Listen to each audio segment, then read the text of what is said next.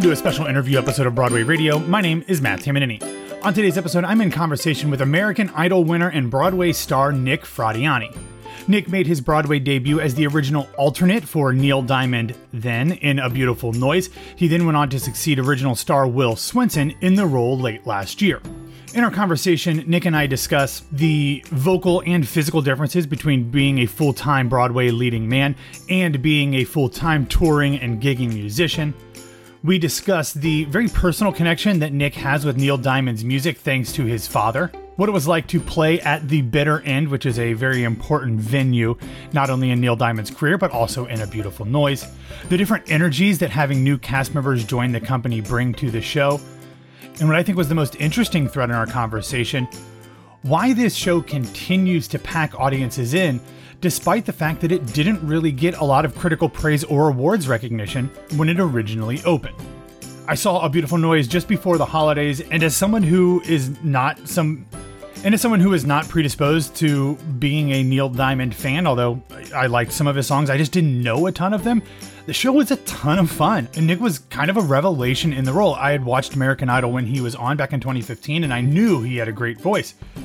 But he really brings a lot to this character, as does the entire cast. So I highly recommend that you check out the show notes where we will have a link to purchase tickets to see A Beautiful Noise at the Broadhurst Theater. All right, with all of that out of the way, here's my conversation with Nick Fradiani.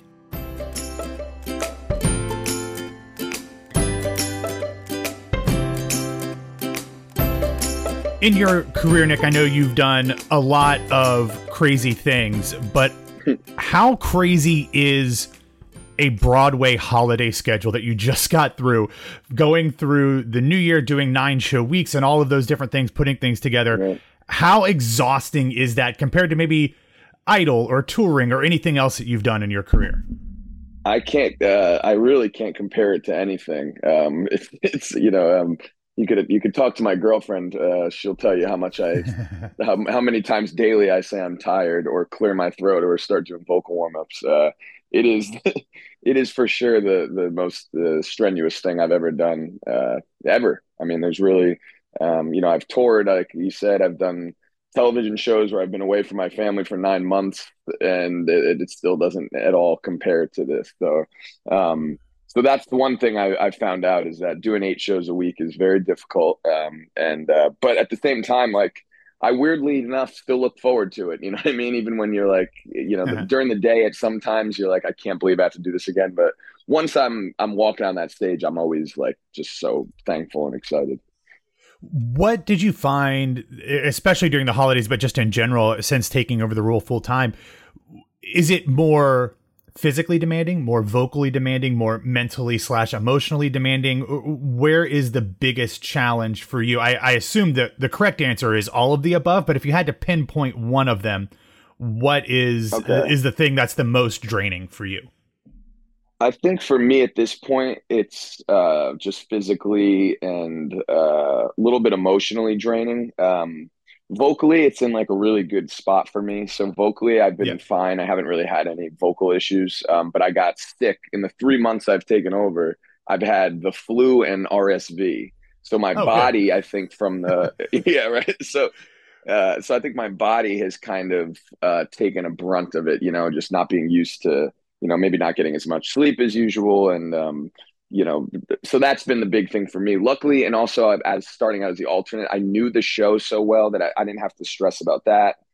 So really, to me, it's just been, kind of the stress of not wanting to miss any shows and putting that pressure on yourself, as well as just being really tired.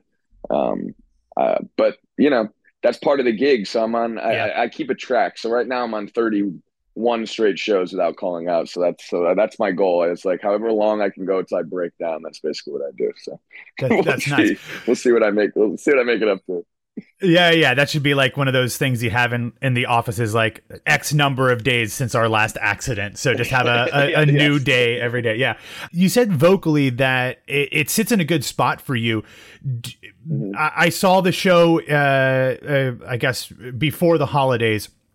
And it sounded to me, at least a little bit, and correct me if I'm wrong, that you were doing a little bit of something with your voice to sound a little bit more Neil Diamond-y. Is there a process that you go through to kind of drop it, to gruff it up a little bit? What are you doing to kind of fit the sound that people at least can recognize as Neil Diamond? I don't think it's a straight up impression of him, but like something that is at least in the vein of what we all think that he sounds like. Yeah. I guess for me, it's just he has a lower voice than I do, really. So that's why it's kind of easier to do it for me 8 times a week. So I'm not up, past my range, really. And then really, I just kind of listened to his phrasings, the way he drops off words, the way he says certain words. That's what I really focused on. And I kind of have, like, when I'm not doing musical theater and I'm seeing my own stuff, I kind of have a natural gravel to my voice, so I don't really have to put that on. I'm not, if I have that going on that day, sometimes at the end of words I'll overemphasize the today, I'll do a little of that as some more of an impersonation that I don't like try to do too much, but most of the, if there's a little bit of gravel in there, it's just kind of my natural voice.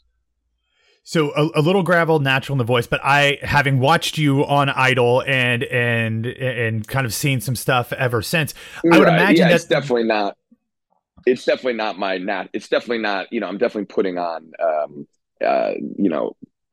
I worked pretty hard to get the voice as close to what I thought I can get it to without sounding hokey. You know what I mean? Without sounding like overdone. So that was kind of my goal, was to just listen to his stuff constantly. And now I don't even really think of it when I go out there.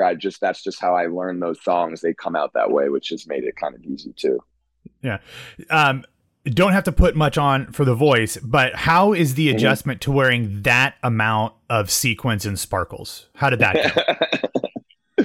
It's an experience, It's definitely never thought I'd be wearing an all red sequins, like almost onesie looking outfit with bedazzled shoes, but here we are, and I'll be honest with you, it does kind of get you. It's a look. It does kind of get you like ready for that act too, when you kind of, because there's a shift in his career and his character at that moment.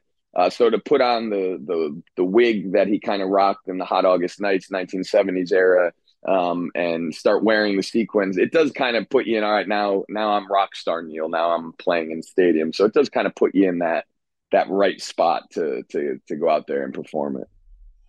Now, I've heard a little bit from people who have been around the show, and I've read some stuff about it. Correct me if I'm wrong, but I think that you've had a connection to Neil Diamond as a fan, at least through your dad, for a long time. Like, this is somebody who you grew up listening to Neil Diamond stuff, not just in a way that like everybody here just Neil Diamond stuff, but like this was something that was important to you growing up, right? Yeah, it really was. My father, I have my dad goes on. Me and my mother always joking, because my dad's a musician, and he's been a working musician since I was born. So that's all kind of I ever knew of my father, and what he did was play music, which he still does. And he goes on these kicks with different musicians where he'll kind of obsess over their music for a certain period of time. And but there are some staples that never change. One is the Beatles.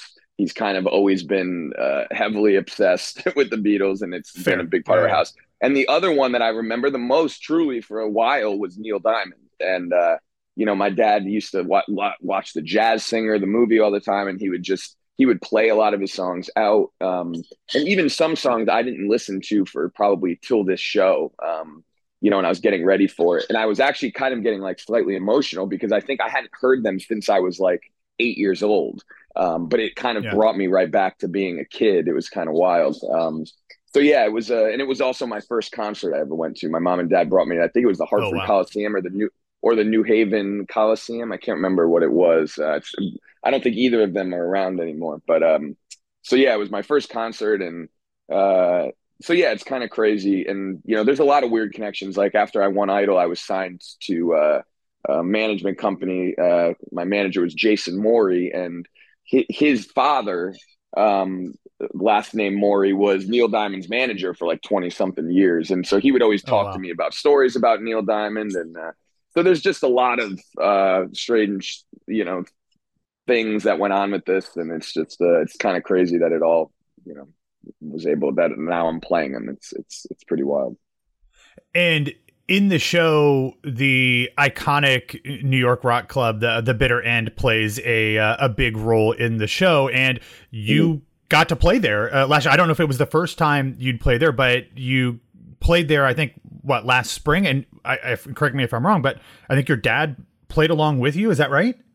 Yeah, so I actually did like a little residency there. Yeah. When I moved down here I was only doing it once and then moved on to twice a week as an alternate. And I was kind of I was, itching to kind of get back to playing some of my own music. And so I asked my agent to look into some spots around here. I was like, I don't want to have to promote it. I don't want it to be a big deal. I just want to go and play some of my own music, acoustic.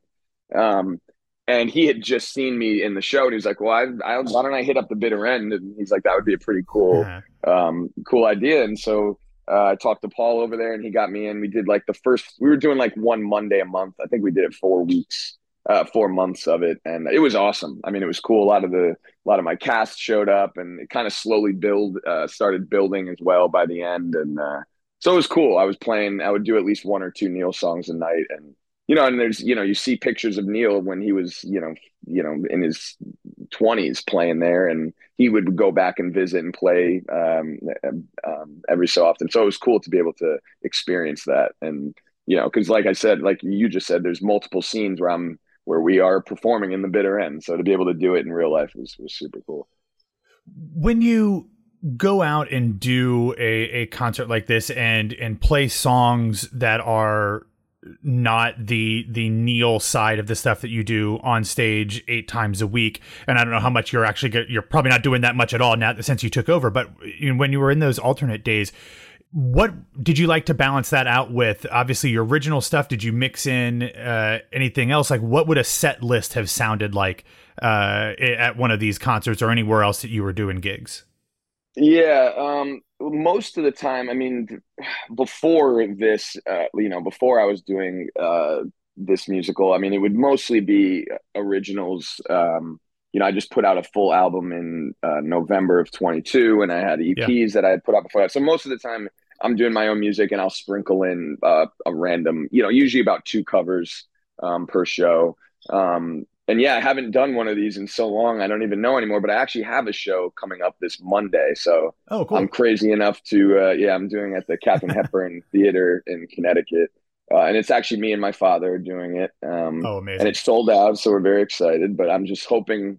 It seems like my voice goes dormant on Mondays because it like knows that we're all done. So I'm hoping I can make it last for one more. Yeah. But that show we're doing is actually, we titled it The Songs That Made Us. So we're doing all of like songs that he grew up on, songs that I grew up on, songs that we both kind of bonded over.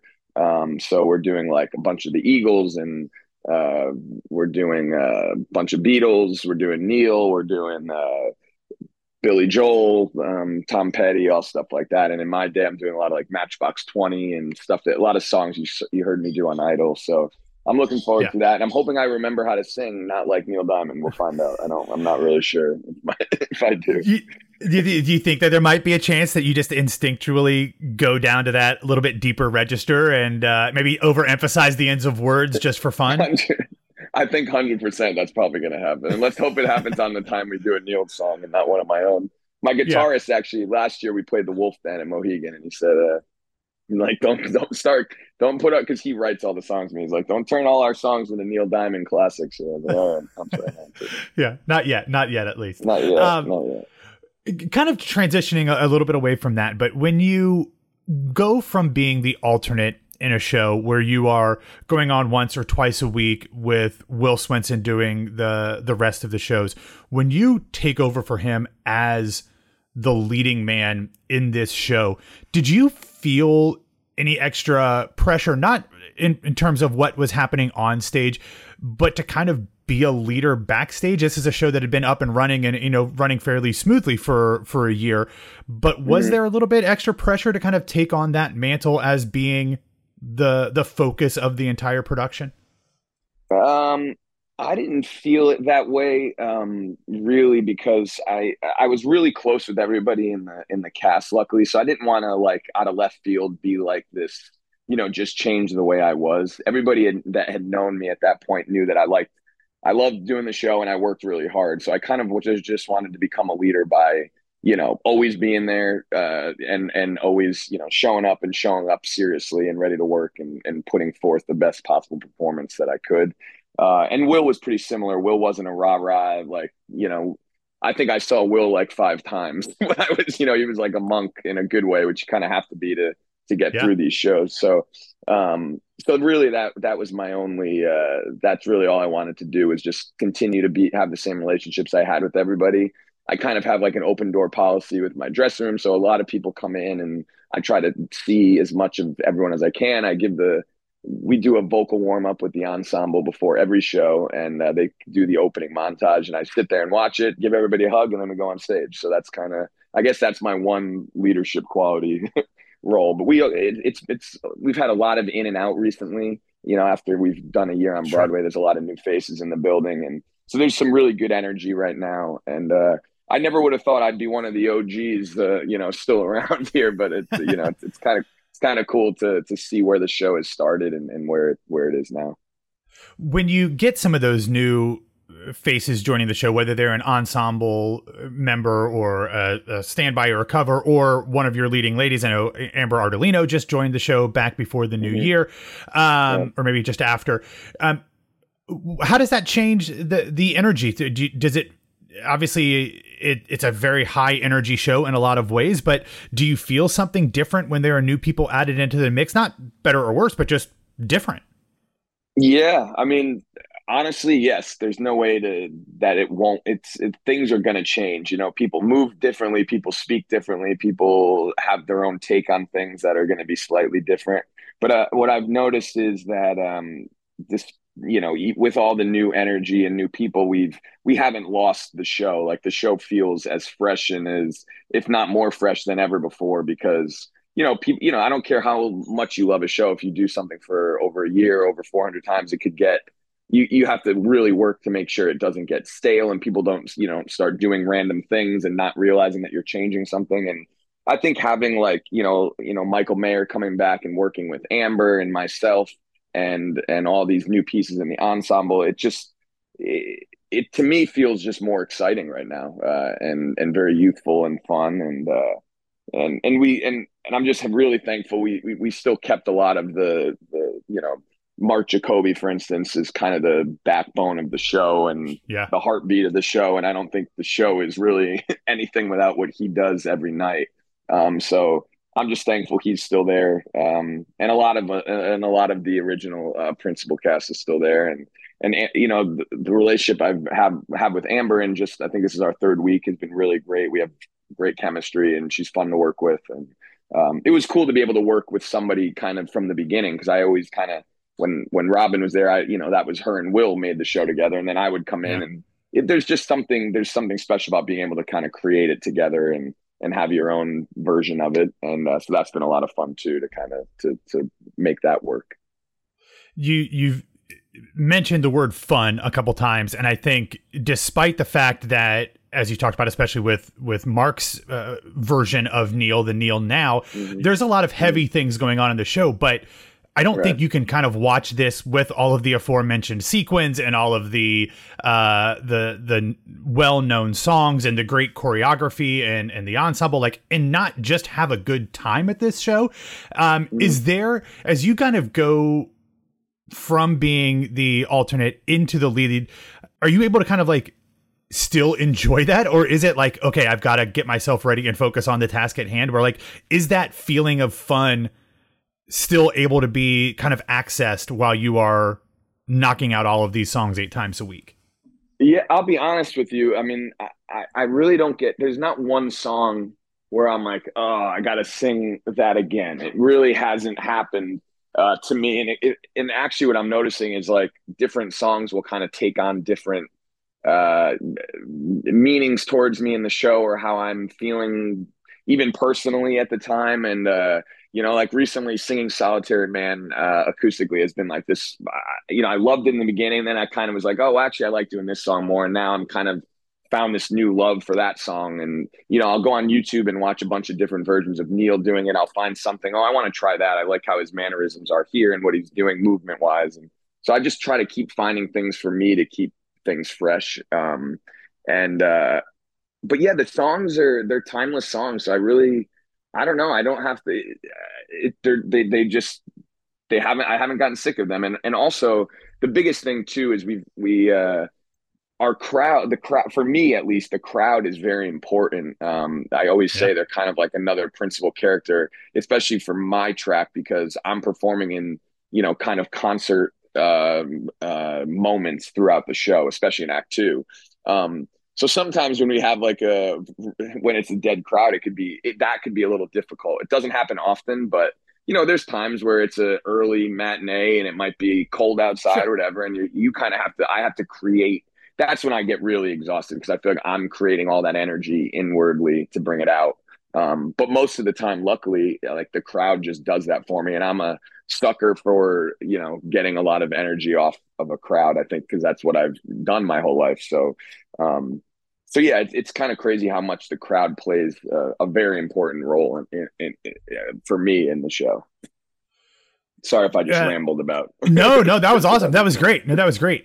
Uh, from you as a musician, as someone who does original music, who does covers, who does the theater side of things as well, when you are commuting to the theater, when you are running errands, or when you are at home, Mhm. what do you listen to?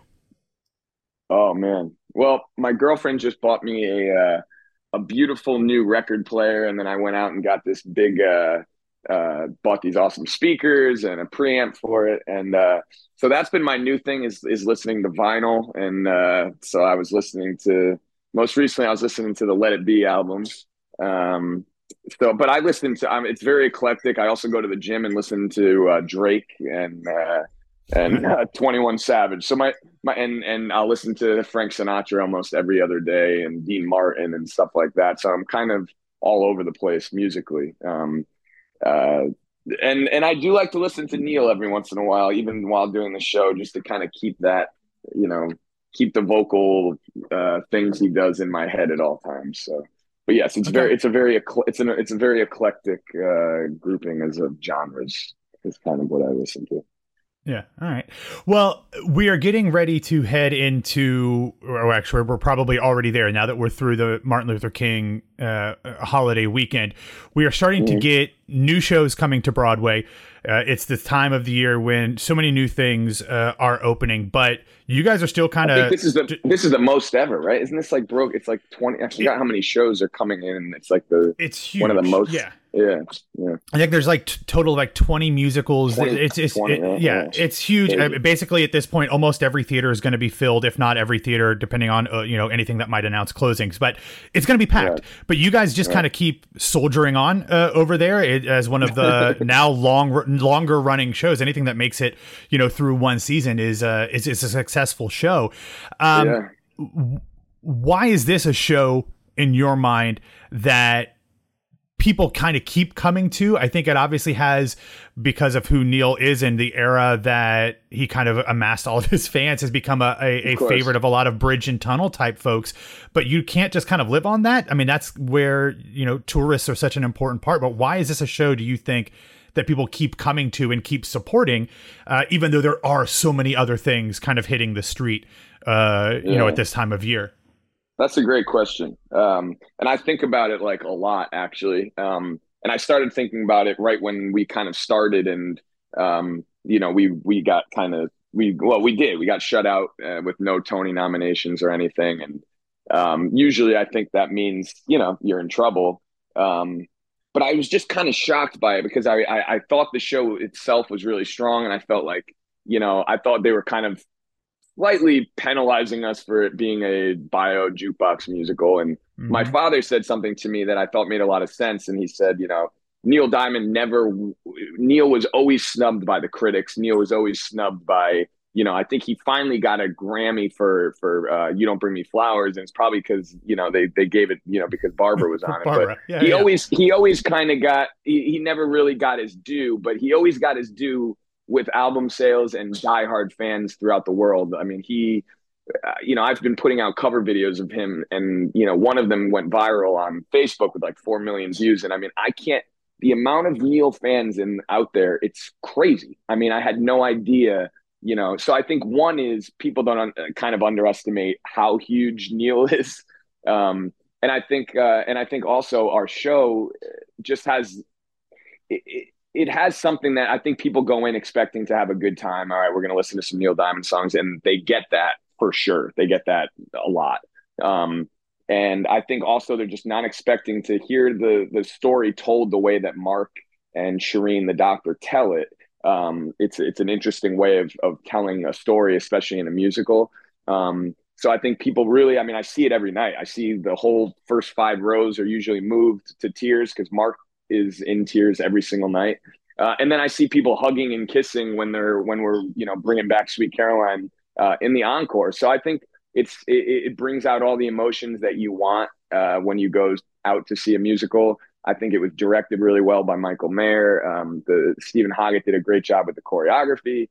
So I just think it's a well done show, and it's cool too. Now, even with like new cast members, younger cast members coming in, we're seeing like younger Broadway fans starting to see it now, and saying like, "Wow, I can't believe we didn't give this a chance." So I think if people give it a chance, and that's kind of what's been happening, it's word of mouth. Realistically, I think that's why we're still here. I think people that see it tell their friends that they need to go see it, and so I think that's why we're I think only us and Anne Juliet out of that season are going to be left. So yeah, I'm just really proud of the work that everybody put in. I think it's just it's a great show. So I hope everybody goes and checks it out.